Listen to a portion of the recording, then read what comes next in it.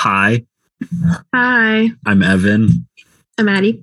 and you are listening to the Speaking English podcast, the place to be for anyone who wants to watch more movies or read more books but doesn't know where to start. This is episode 127 Nice. and the second part of movie reports, Yay. which is a fun, what would you call it? Not a sequence, not a segment. I don't know what I would call it. A fun episode type. A little Fun, series. Yeah. Fun exercise. Yeah. A fun meditation. Yeah. I like series. Yeah. That's Me a good too. one. Cool. A fun series we do where the first week, it's a 2-week event where the first week we each pick a movie for our own reasons and watch it and then present it without the other person knowing what it is or anything about it beforehand. And we did that last week. So go listen to that one if you haven't. And then for this week, we watched the other person's movie and talk about them both kind of all together. Yeah. And it's awesome. And it's awesome. And we love doing it. Yeah. So that's what's going on for today. The two movies that we watched were, which one should I list first? I don't want to be too self-important and say that my movie should be first. Okay. You I have no preference. What are the movies that we watched, Addie?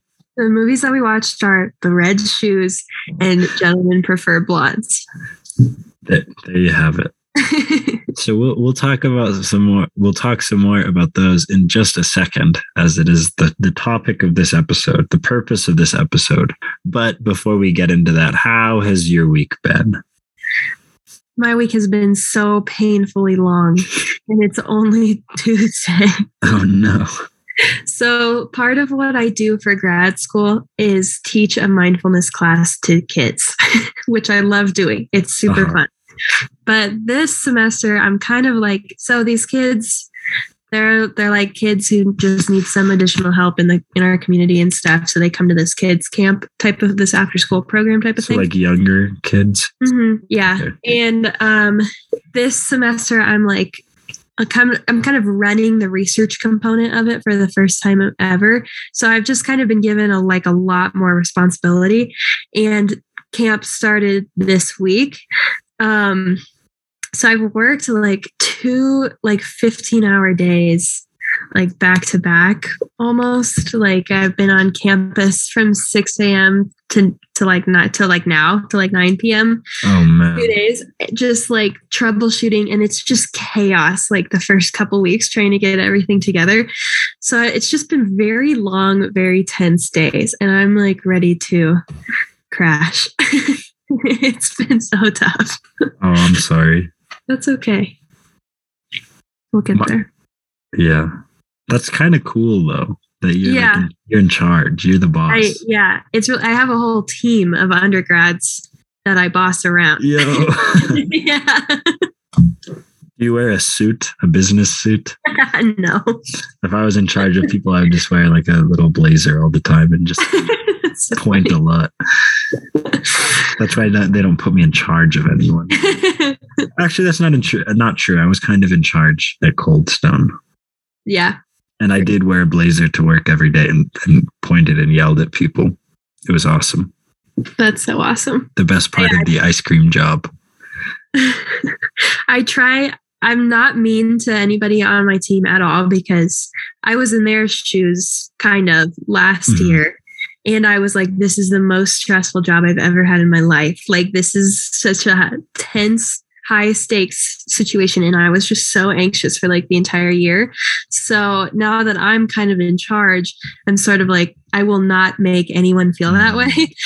My whole team, I'm please, people make mistakes. I'm not going to be angry. Anything can be fixed. Please just tell me. Yeah. That's my whole attitude about this. And I really mean it.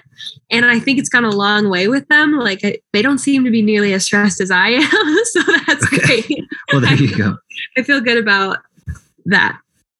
But I need to chill. and I don't know how. It's hard. Yeah. It's hard being at the top of the food chain. Really is. With great power or whatever. Yeah, there you go. How was your week? It's been also felt really long, but not like in a there's so much going on kind of way, just in like in a fun way. In a fun way. It felt like a long week. Fun stuff. Because I was thinking about it, I was like, wow, this was a long time ago. Like I was just thinking of stuff like I went and did trivia on like last Wednesday, and I was like, that feels like so long ago now, because I kind of had a long weekend because I did stuff like every night from Wednesday to Sunday, I guess, and was actually being an active member of the community, which is good job. Which is weird, but yeah, the highlight it was really cool. It meant a lot to me. On Wednesday, I went out and did a trivia, and my team won 2 out of the 4 rounds. Oh my gosh! Congrats! It was awesome. Thank you. Yeah, I do love trivia, and I'm quite good at it. I'm learning. You are really good at trivia. That's true. I remember when you were in a Trivial Pursuit era, and you were really good at it. It's always Trivial Pursuit era. But yeah, it's nice to be good at trivia. It is. That's like one of the few things that I actually am really good at, that I'm proud of. You're really good at lots of things. Well, thank you. You're welcome. And then yes, just some more friends and came and visited. Nice. And was around for the weekend, and I don't know. It was a pretty good time. Did lots of stuff, hung around, and my classes I go in full speed. I'm learning how to teach people, but I've never like taught anyone before, so it's kind of weird. It's a little bit of imposter syndrome, because a lot of the people in the class are like have a lot more experience and are talking about stuff that I'm like, oh, I don't know about any of this, but so you learn. Yeah, exactly. Well, and part of the class includes a practicum that I have to do. I have to do 20 hours of work of like actual teaching to pass the class.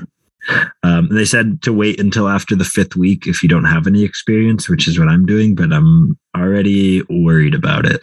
But like it'll be good, but I don't know, man. It's stressful. Yeah. You will do great, and it'll be so rewarding in the end. I hope so. So yeah, that's what's been going on. Nice. Trying to find some time to read. I haven't been reading as much here lately for whatever reason, here lately than I have been up to this point. So maybe, I don't know what I got to switch up, but I should be reading a bit more. Me too. But yeah, that's all right. I did want to say one other thing before we get rolling. Jean-Luc Godard died today or yesterday. I was never a big fan, but he is a very important figure, and I wanted to formally recognize his passing and my appreciation for his footprint that he left on cinema. Nice. Very respectful. So, there you go. What did he do? I don't know, some French stuff. He was one of those French guys. No, he was a part of the French New Wave and one of the big guys with that. And so he wrote a lot of stuff with the Cahiers du Cinema. Cool. And his 1960 movie Breathless is very important as like one of the founding works of the French New Wave. And his early stuff I do find quite interesting. And then he got really political, and that doesn't sit as much for me. So yeah, some of his stuff kind of, I'm just like, whatever.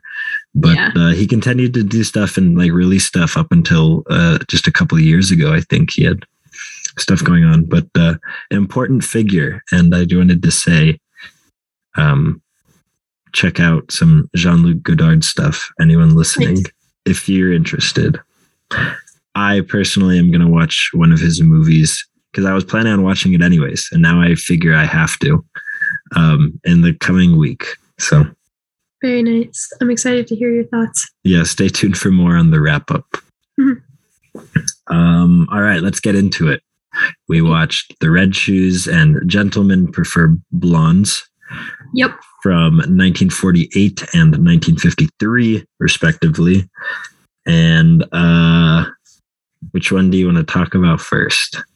No. Which one did we do first last time? Did you go first last time? I think I went first last time. That is true. Yeah. So should we keep it The Red Shoes first? I want to talk about The Red Shoes first. Okay, great. I think so. Did you watch? So first question, did you watch it? Yes. Awesome. Next question. Incredible. Well, I just wanted, I'm sure you would have said something if you hadn't, but it's cool that despite your super busy boot camp week or whatever, yeah, you found the time to watch it. So yeah, it was really enjoyable to kind of like take a moment to watch it because it's a very dreamy, beautiful movie. And so it was very extra nice in this week when I kind of needed like an escape a little bit from reality. It is a good movie to just kind of escape into. Yeah, very escapist. Yeah. What did you think of it? What did you like it? Okay, cool. I liked it so much. It was so just like interesting and beautiful to see. And honestly, I just love ballet kind of across the board. I'm never disappointed by a movie that's about ballet. And I love going to like the live ballet. Like I just think it's the most beautiful thing to watch ever. So I was very happy to watch a whole movie about it. And I remember you saying that like the scene when she actually stars in The Red Shoes, like the sequence of watching that is just like the greatest thing ever. And I so completely agree. I loved that part so much. It's the best part of the movie.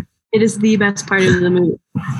But it was all really, really good. I loved the music. I loved the scenery of it all, the costumes for sure. And the makeup even, like I really loved every part where it would kind of show a close-up of her stage makeup on her face. Yeah. It's sort of like the expression of it. I don't know. A lot of it was just so like striking in such a fantastical way, which I loved. I agree that it was very fantasy-like, and I thought that was really awesome. Nice. My overall thoughts, I guess. Big fan. Good. Glad to hear it. I think it's kind of served well the fact that like it's not very how do I put this? Neither of the movies are very realistic, but in completely different ways. And I think each one serves itself. Each one does a good job at what it's doing. And I think that's the case for this one. I totally agree with that. I did want to say that I've never been to a ballet in real life. Oh, you should totally go. But it seems like maybe it would be cool. It is so much fun. It's just so amazing to watch.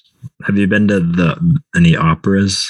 No, I've never been to the opera. Okay, I've been to the opera once, and it was interesting. But I was going to ask if it was similar to being at the opera.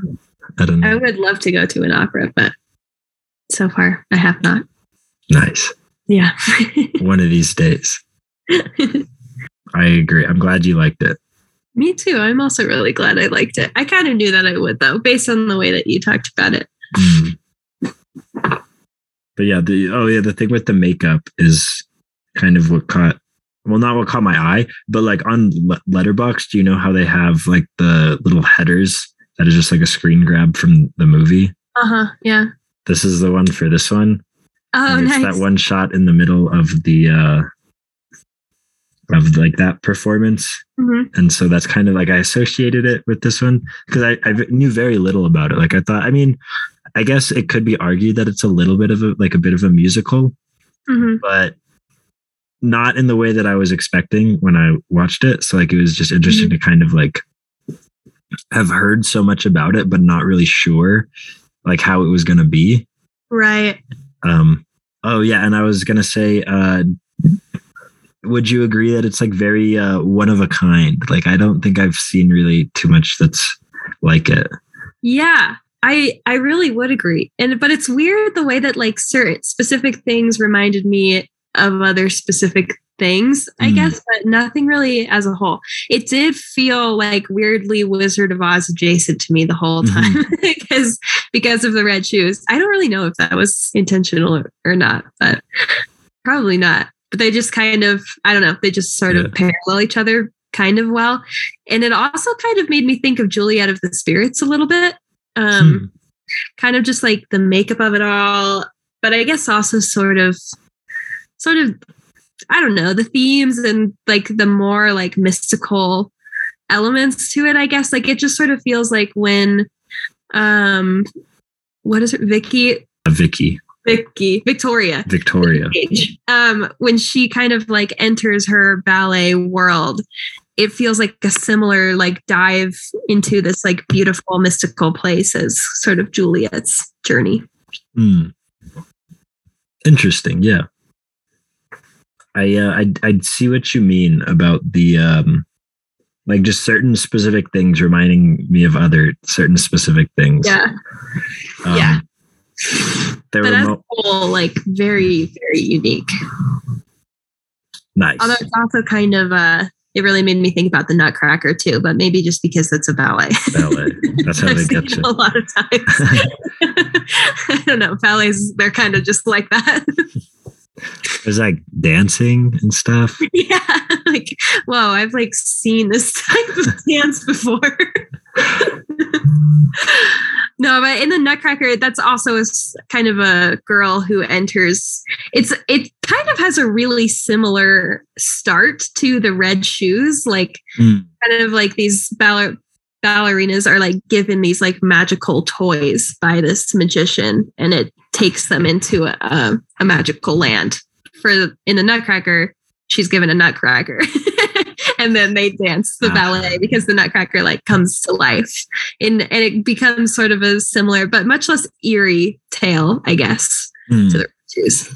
I was thinking of what you're saying about the Wizard of Oz, and I wonder if Mr. L. Frank Baum took some inspiration from Hans Christian Andersen and his Red Shoes. What if it's the opposite? Because this movie came out after the Wizard of Oz movie, right? But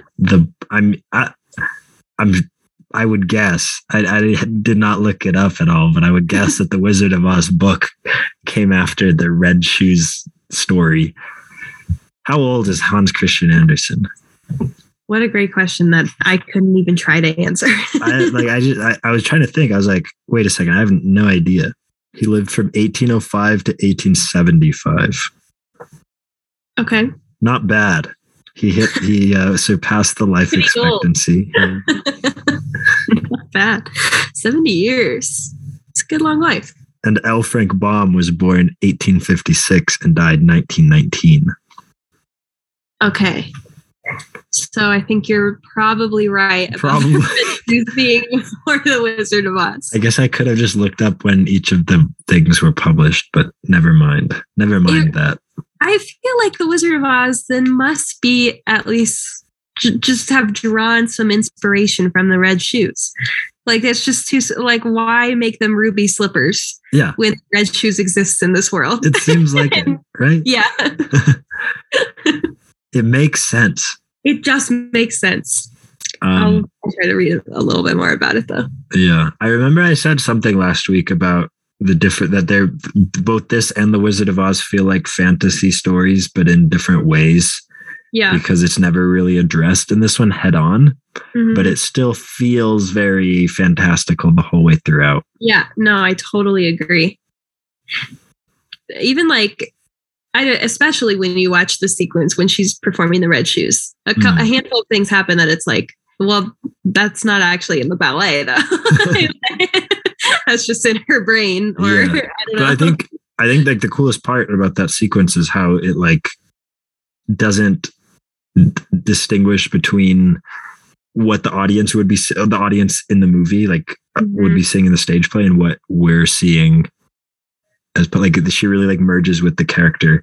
And I think just kind of the fact that the story is based off of this Hans Christian Andersen story, and that same story is being adapted within the movie, and just how it all kind of revolves I think just is so cool. It just worked. It's just awesome. It was so cool, and it was so awesome. I loved it. Awesome. Should I get into more like specific thoughts? No, I think I'll talk about. Yeah, I think we'll break it up because I got to talk about Gentlemen Prefer Blondes. Yes. What did you think?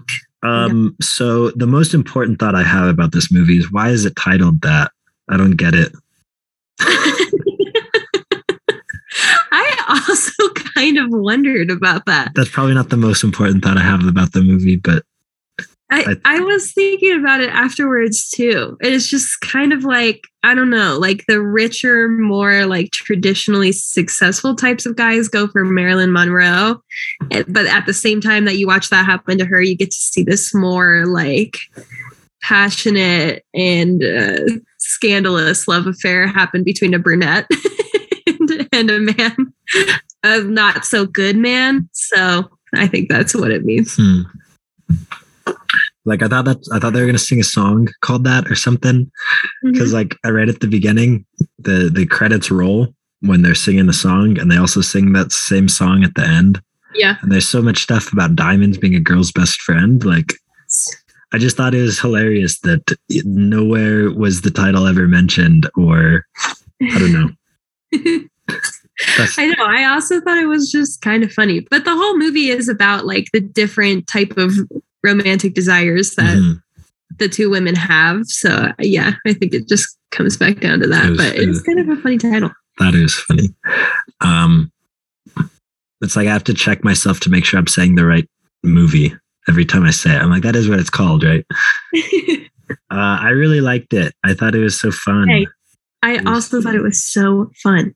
Fun and cute. Super cute. Yeah, I liked it. Okay, good. I'm so glad. I thought everyone did a great job.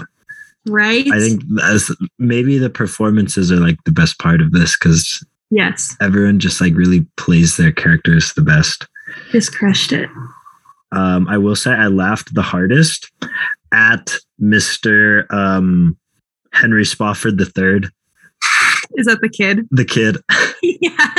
That scene where she's crawling out of the window is so funny to me. I was cracking up at that. Specifically that. And when he first showed up, I was not expecting it. No, me neither. It was so funny. And then just the fact that the kid playing him, you can tell, has no idea what his lines mean. I know. Through the way that he's delivering them. I feel like they must have been cracking up on set. Like, I feel like all of those scenes with him must have taken so many takes just because it is so funny when he just delivers his lines. Yeah. And I wanted to mention that first because I think it ties in with this whole idea of like, I mentioned it just a second ago that it's not like very realistic as far as like, I think this movie does a really good job at like playing with just certain things that just don't come off as like normal, but just work within just because it's funny or just because it's just why not, you know? Yeah. I think this one does that. And I love movies that do that. I totally agree. It really just kind of like leaned into the ridiculousness and the like absurdity of some of these scenarios, which I thought was the best way to go about it. Like it just really didn't take itself too seriously at all, which I love. Completely. Yeah. And I think it's something that like specifically like in musicals, you know, whenever you sing a song, you're breaking with reality then. Yeah. So totally. I think specifically musicals like have to embrace that. And I think this does a good job of doing that in a number of different fun ways. I completely agree. Marilyn Monroe is so funny. Also, were you shocked by that, or did you know she was funny? I knew she was funny. One of my favorites is Some Like It Hot. Have you seen that one? She's pretty funny in that one too. Okay, good. I'll watch it. Yeah, no, I think, I was, you made a point last week about like how this is like cited as how she like this paired with like How to Marry a Millionaire or whatever it's called. about like the dumb blonde stereotype. Yeah. But she's like obviously not dumb in this movie. That's what I'm saying. But she does like pretend to be in order to just like get stuff. Yeah. But I think it's very obvious and very clear that it's an act, and people that aren't like completely mystified realize it's an act. At the same, like the one guy, the love interest, the Mr. Malone, and the dad as well at the very end. Mm-hmm. Like they see through her, but exactly, like it's made very clear that she's just playing everyone. I thought that too. That's why I was so surprised by how many, like when I was reading about it, so many articles were like, this is what like started her reputation as just a dumb blonde that like she started to resent later in her career and stuff like that. And I was just sort of like, I don't know how you're like connecting those things, because that just cannot be true. Yeah, definitely in this one. And I did love the kind of the relationship between them at the heart of it. Right. It's so cute. They're such good friends. Yeah, because they're really well. And the guy even says it one time. He's like, I don't know how so different people could be such good friends or whatever. Yeah. And it's fun. It works. It totally works. And it's like that chemistry that they clearly have. And I'm realizing now that you were like saying all this stuff last week too. So I agree. Because it's like the chemistry that they have is just like, you feel it through the characters that it's like they know each other's plans already. Yeah, like, right? They already know what's going on. They're like so in sync. And even though they have like such different goals, they're still helping each other accomplish exactly what the other one wants all along the way, which is so much fun. I love the part where they have to devise the plan to get the pictures out of the like journalist guy's pockets. And they're just sort of like what's her face? What is the woman who's not Marilyn? Jane Russell is okay. Like this is the plan, blah, blah, blah. And Marilyn Monroe is like, I'll have everything ready in 10 minutes. It's so cute to me. They are such schemers, but they're so good at it because they work so well together as a team. Yeah. And I'm glad that there was like no conflict between them either.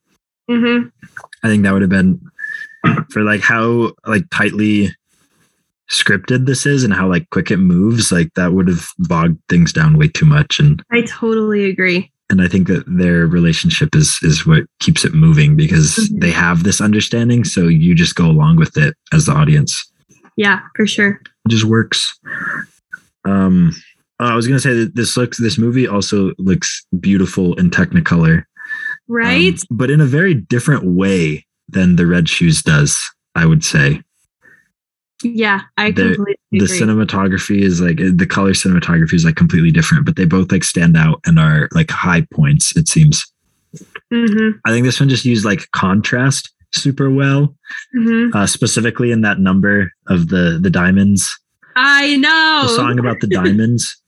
I felt the same way. I talked about that last week because it also just, the colors of it stood out to me so much. And also the scene where they enter the like dinner party together in their orange dress and their black dress. With the Halloween colors. Yep.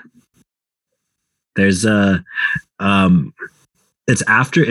seems like it's the same night as that scene, but it's like later and Jane Russell's wearing a different black dress with like this black veil and stuff. And I think that outfit goes the hardest of any of them in the movie. It's so hot in that movie. It's like extra, but also works. I don't know. It totally works. Incredible. So iconic. Every scene in that movie. Just wow. I'm gonna nominate this movie for the costume design for The Shiners. Oh, perfect. Yeah. I will get my vote.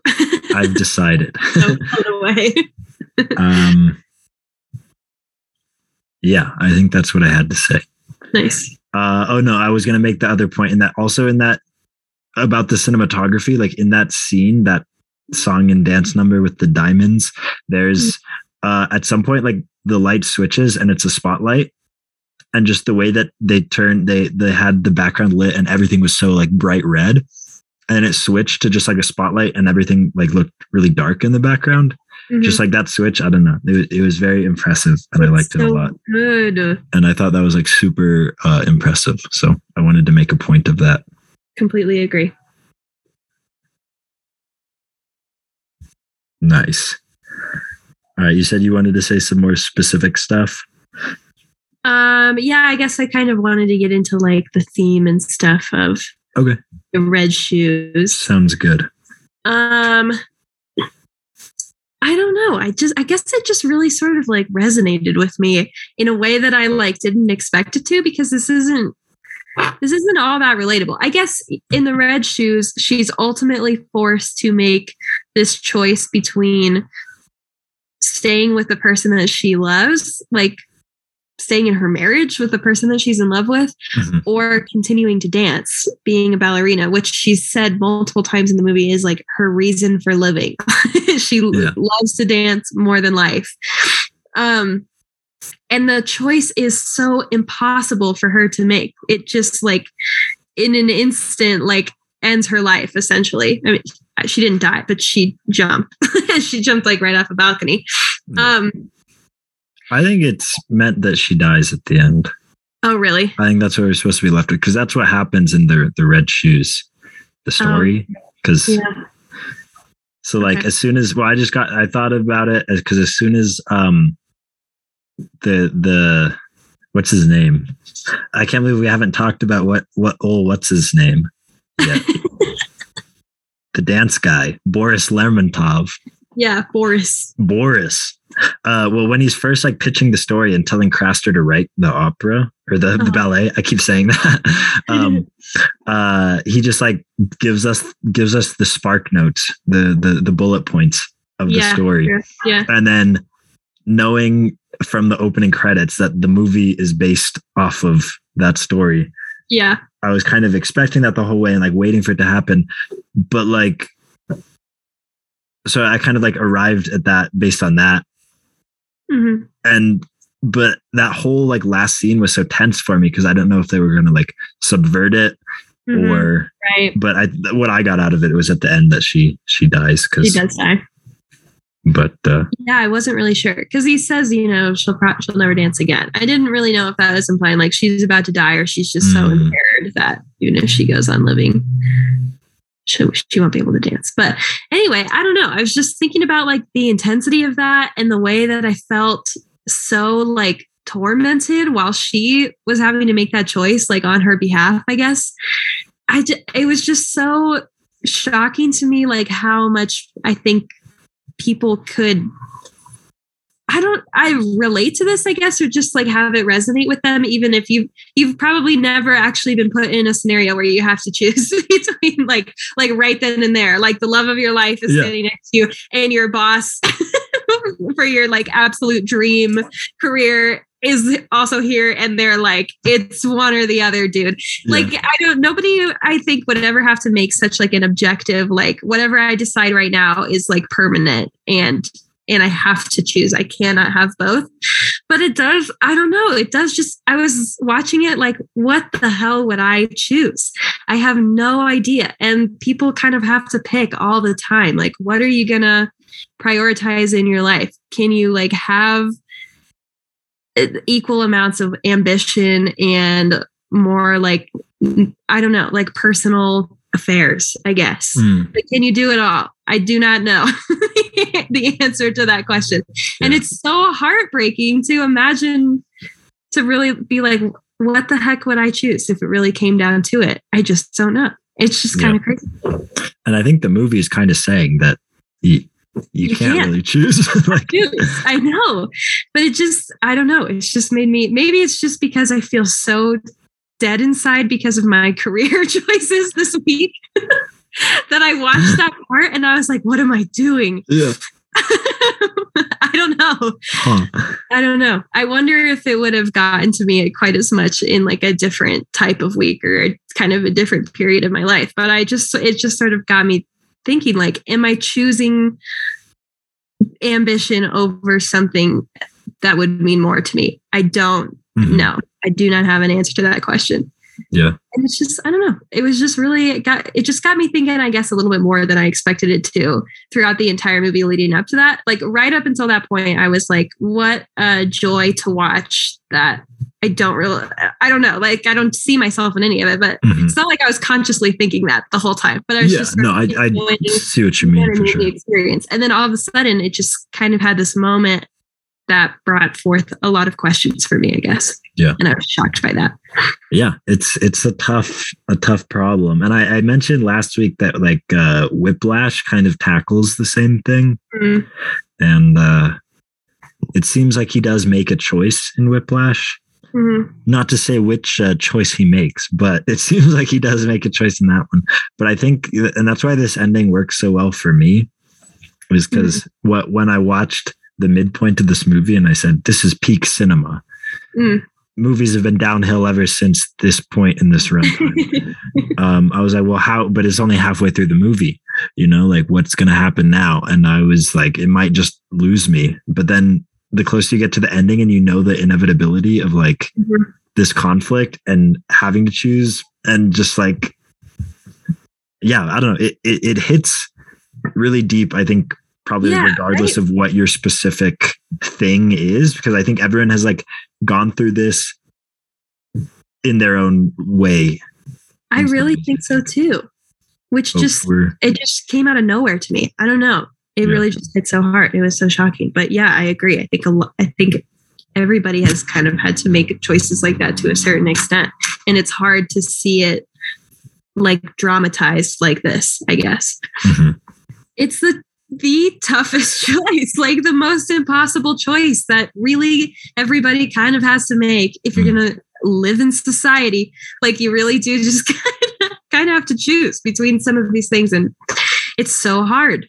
And it was painful to watch that choice be like taken to such an extreme extent, I guess. Yeah.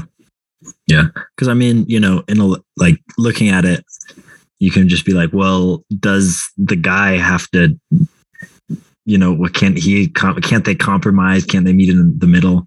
And I think for most of us, we do have some kind of moment of compromise. Otherwise, like no one's circumstances seemingly are quite as extreme as this.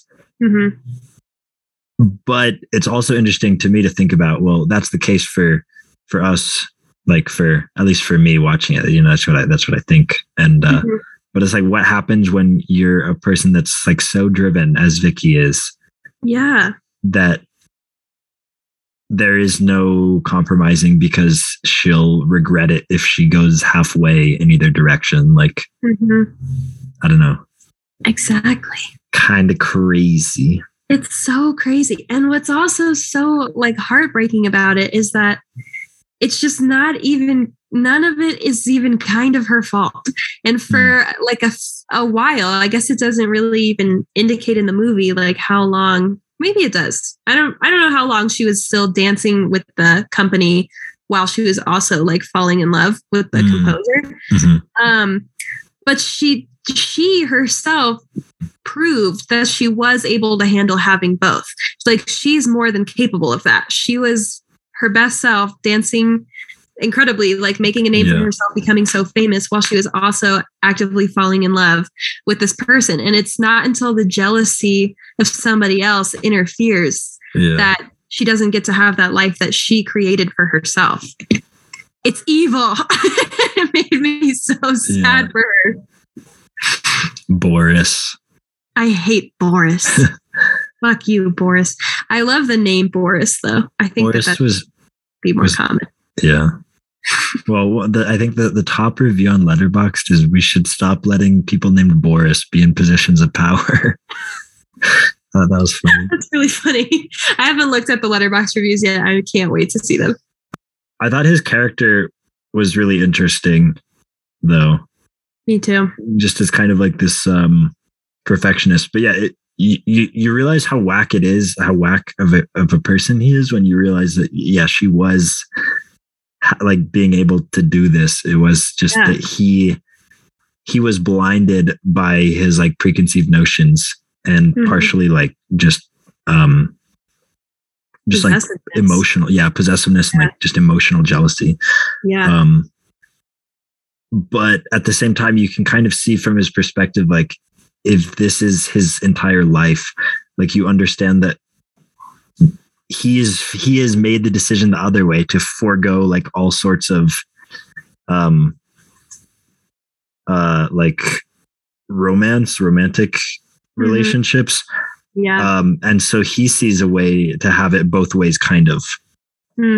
Like, I'm sure that he wouldn't. Well, no, I wouldn't say I'm sure, just because the whole reason that he found out about them was because he wanted to book a table for them to have a dinner for two. And I was like, where was he going with that one? But it's like, so you can't really like point out, I guess, like how, like where he falls on that area, but it is clear that he's not acting with her best interest truly at heart. So, no, not at all. Which is what matters. Yeah. Nobody is acting with her best interest at heart. It's really sad.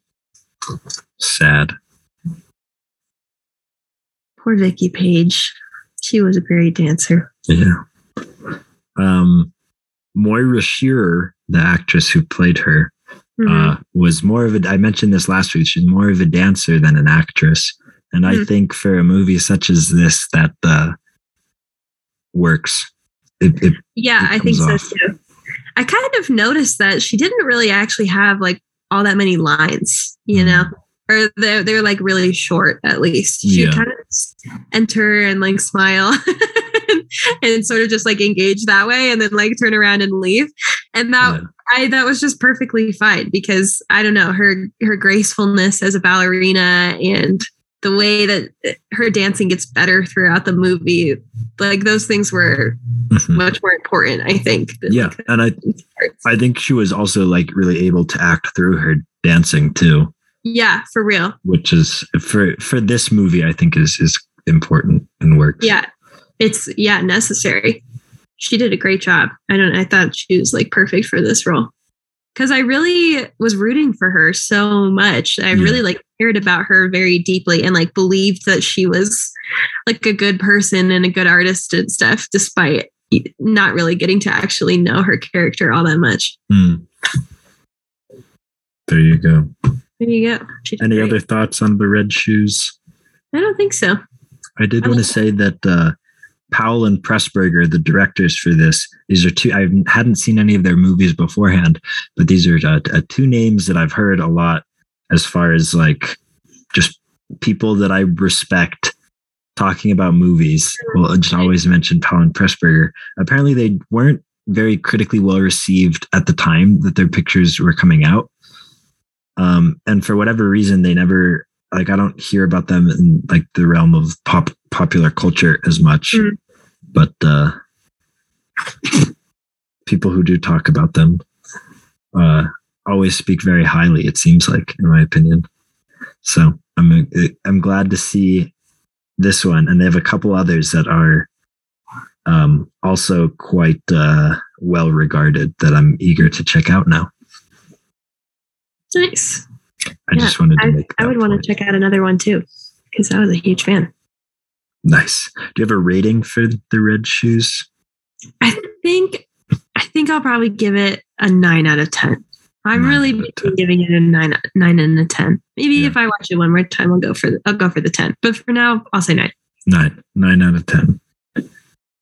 Nice. You heard it here first.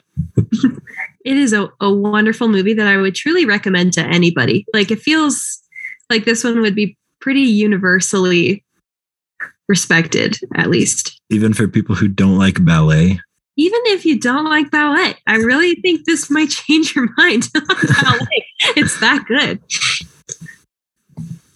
Incredible.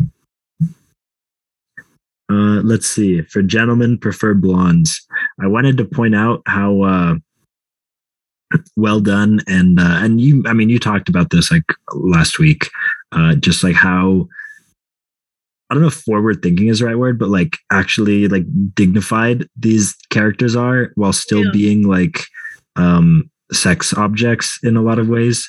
Yeah. You know, because they're always portrayed as like being in control of and like very like above kind of these games. And I think that that's like comes off really well.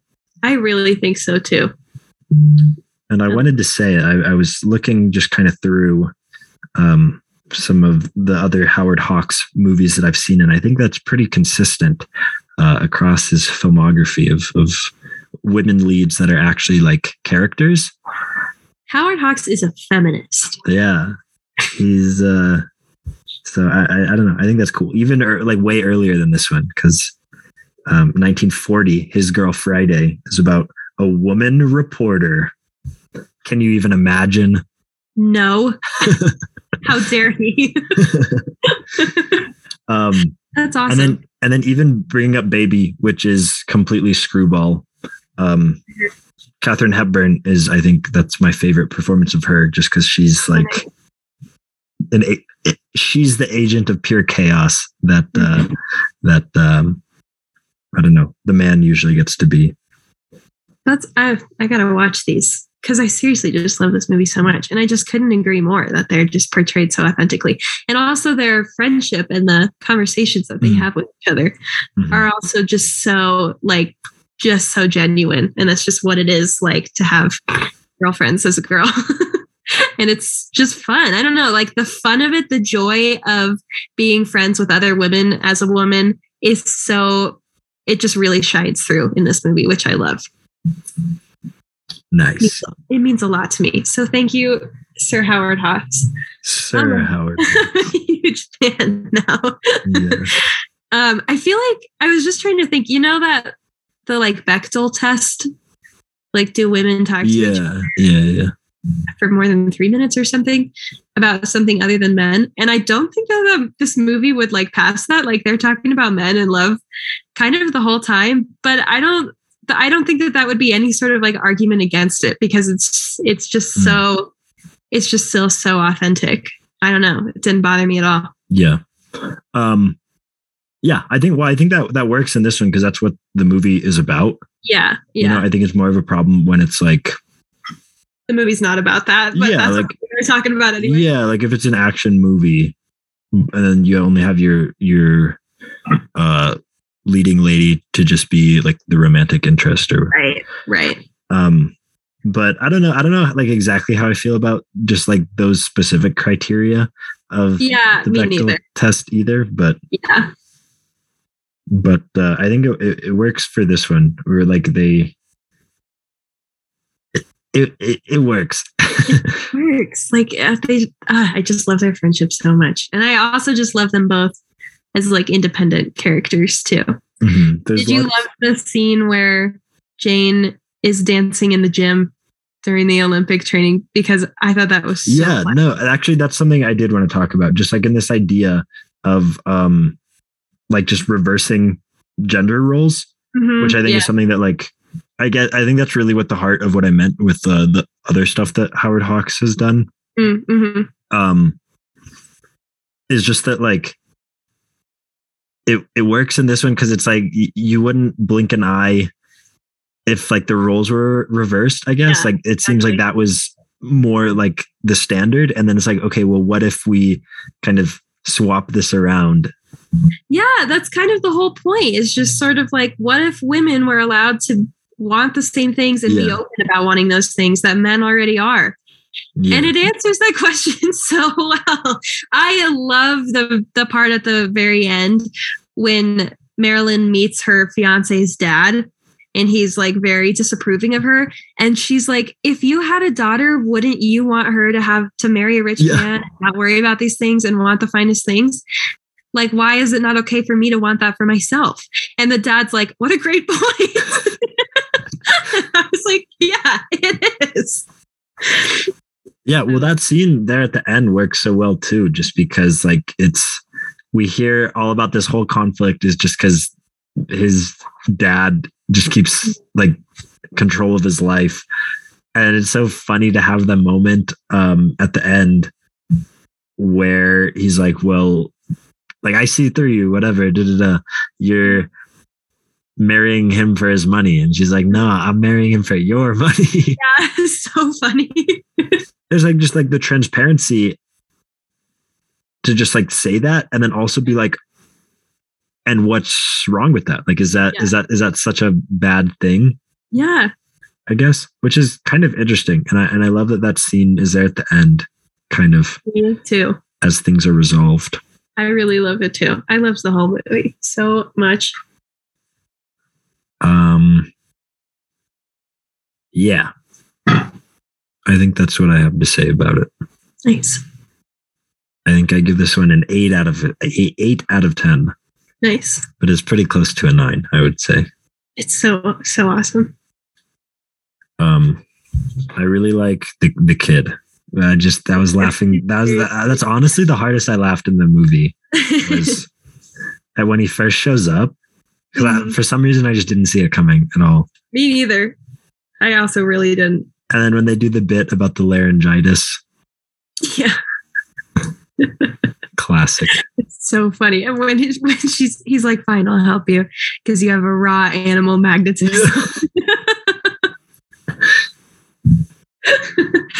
I laughed so hard at that line. There was one more bit that I thought was hilarious that I want to talk about where they're at the court. Yeah. And everything is resolved. And they just they pass the tiara between each person and it ends up where it started. And then we're all good. I think that's like the perfect way to wrap up that situation because it never gets too self-serious. Like you have to have stuff moving the plot around. And I think if you could like have it bogged down in kind of the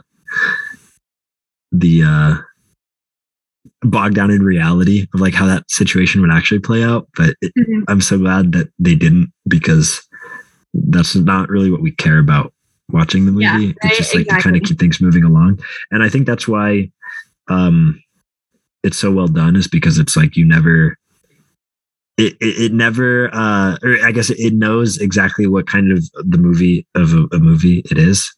And yeah, I love a movie that knows what it's trying to be and executes that. That's so well said. Couldn't agree more.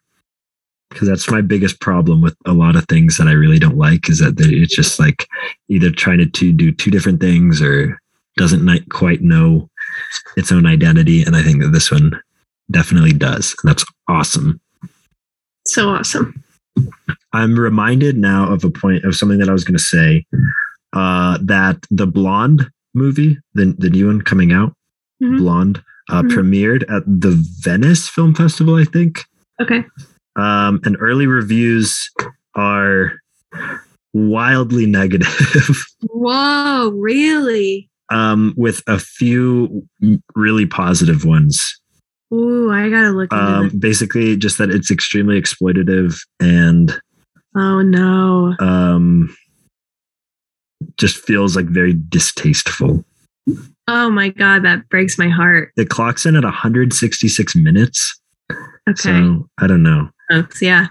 And they say that Ana de Armas is like topless for like 40 of those minutes. Whoa. Or something crazy, yeah. How could they disrespect Marilyn like this? Oh, I can't wait to watch it, but I'm also so sad. So yeah, I don't know. But this isn't related to anything else. So we've been talking about besides festivals. Also premiered, I don't remember if it was at the Venice one or at TIFF, Park Chan-wook's new movie, Decision to Leave. Good reviews. Just like, yeah, generally positive reviews, but just based on like the synopsis and kind of what I've read about it, I think this is going to be one that I absolutely like. It's right up my alley. Cool. I'm so excited for that one. So there's a handful of things that have been premiering at these festivals that I've become very interested in. Can't wait for them to become available to me. Love the festival circuit. I need to go to more festivals, I think. I don't have the shmoney. You just buy tickets. You can, if you get like, if you have lots of money, you can just buy a pass, either a day pass or a weekend pass to most places and just watch whatever you want. There, wherever you're listening from, there's probably some sort of film festival near you at some time of the year. It may be big or small or medium sized and specializes in certain stuff, but I'm pretty sure that it'll be out there. Very awesome. A word of comfort. Cool. Is there anything to say about these two? Anything else to say about these two movies? I don't think so. They were both wonderful. Right? So wonderful. And once again, both of our movie report movies are suspiciously similar. Yeah, I know. Maybe not suspiciously, but like it just kind of works out. I can't wait for the day when we pick two movies that have just like we have no way to connect them at all. I feel like it was like that the first time around, though. What did we pick? Persona and The Florida Project. Yeah, those are very different. There's not much connecting those two, but ever since then, we've really been in sync. Yeah, we'll see the next time around. Whenever we again decide to do movie reports. Nice. The next week is going to be book club week, book club 18, I think, or 19. One of those two is my guess. Mm-hmm. But we're reading Do Androids Dream of Electric Sheep by Philip K. Dick. Yay. That'll be next week. After that, who's to say we'll cross that bridge when we come to it? True. I'm excited. Nice. So for now, do you have an album to recommend? Oh, yeah. Let me pull it up. I'm going to recommend just an EP for tonight. And it is by the band The Arcs, who I really like a lot. I think I've recommended something else by them before. The Arcs, if you don't know, the lead singer of The Arcs is Dan Auerbach, who is also the lead singer of the Black Keys. And I love the Black Keys. I can't say it enough. I just simply love them very much. And I also love The Arcs. If you like the Black Keys, I think that you would just also like the Arcs. And if you've never listened to either of them, you should still listen to this. Anyway, the EP is called The Arcs versus the Inventors Volume 1. I think it's a great little EP across the board, but especially for the beginning of fall, it's got a little bit of an eeriness to it. The last song on it is called Between the Devil and the Deep Blue Sea, and it is on every fall playlist I've ever made, almost. Nice. It's a great fall jam. So there you have it. Incredible. Thank you. Fall rolls on. Even though we're not technically in fall yet, but it's fall. It really feels like it up here. I do for me, whatever season is like what the beginning of whatever month the season actually starts in. You know? Yeah. It's like whenever the fall equinox is in September. It's in September. So when September starts, it's fall. I really agree with that. Once December starts, it's winter. Yes. Once March starts, it's spring. Yes. Once June starts, it's summer. I really agree. It just makes sense. It works. My album this week is called Melancholy and the Infinite Sadness. This is one of the most iconic. Well, I don't know. It's one of the most iconic albums of the 90s for sure. It is a double LP by the Smashing Pumpkins. One of the longer albums I know that still is like quality throughout. And they got rid of the non-deluxe album from Spotify. So the only version of this album that's on Spotify is 92 songs, over 6 hours long. But that's not what I'm recommending. I'm recommending the original double EP, which is by itself like an hour and a half plus, but it's a long one. But it is like so really good the whole way through. Nice. I don't know. It's crazy. One of the more impressive albums around. And a lot of like the imagery of it reminds me of silent cinema, because they do have the one music video that's based off of Trip to the Moon, which is like from the very early, like 1903, I think. But I kind of just like associate that with the whole album. So it's just kind of like an out of time kind of thing, which is how I feel about fall. Nice. This fall specifically. Like just kind of, I don't know. It works. But if you're not familiar with this one, check it out. The transition from summer to fall does feel like the most jarring shift between seasons, I feel. It is disorienting. I think. Yeah. I like it. Thank you for the support. You're so welcome. Anytime. All right. So that's us for this week. Movie reports in Technicolor. 2 fantastic films that I'm so happy we watched. Yeah. It was a good one. As it always is. As it always is. Yeah. Books. We'll be back for next week with book club. And we'll see where we go after that. Can't wait. It'll be fun either way in any case. Agree. But that's all for us for this time around. Thanks for listening, everyone, and do great things this week. We believe in you. We really do. Yeah. Thank you, everybody. Bye. Bye now.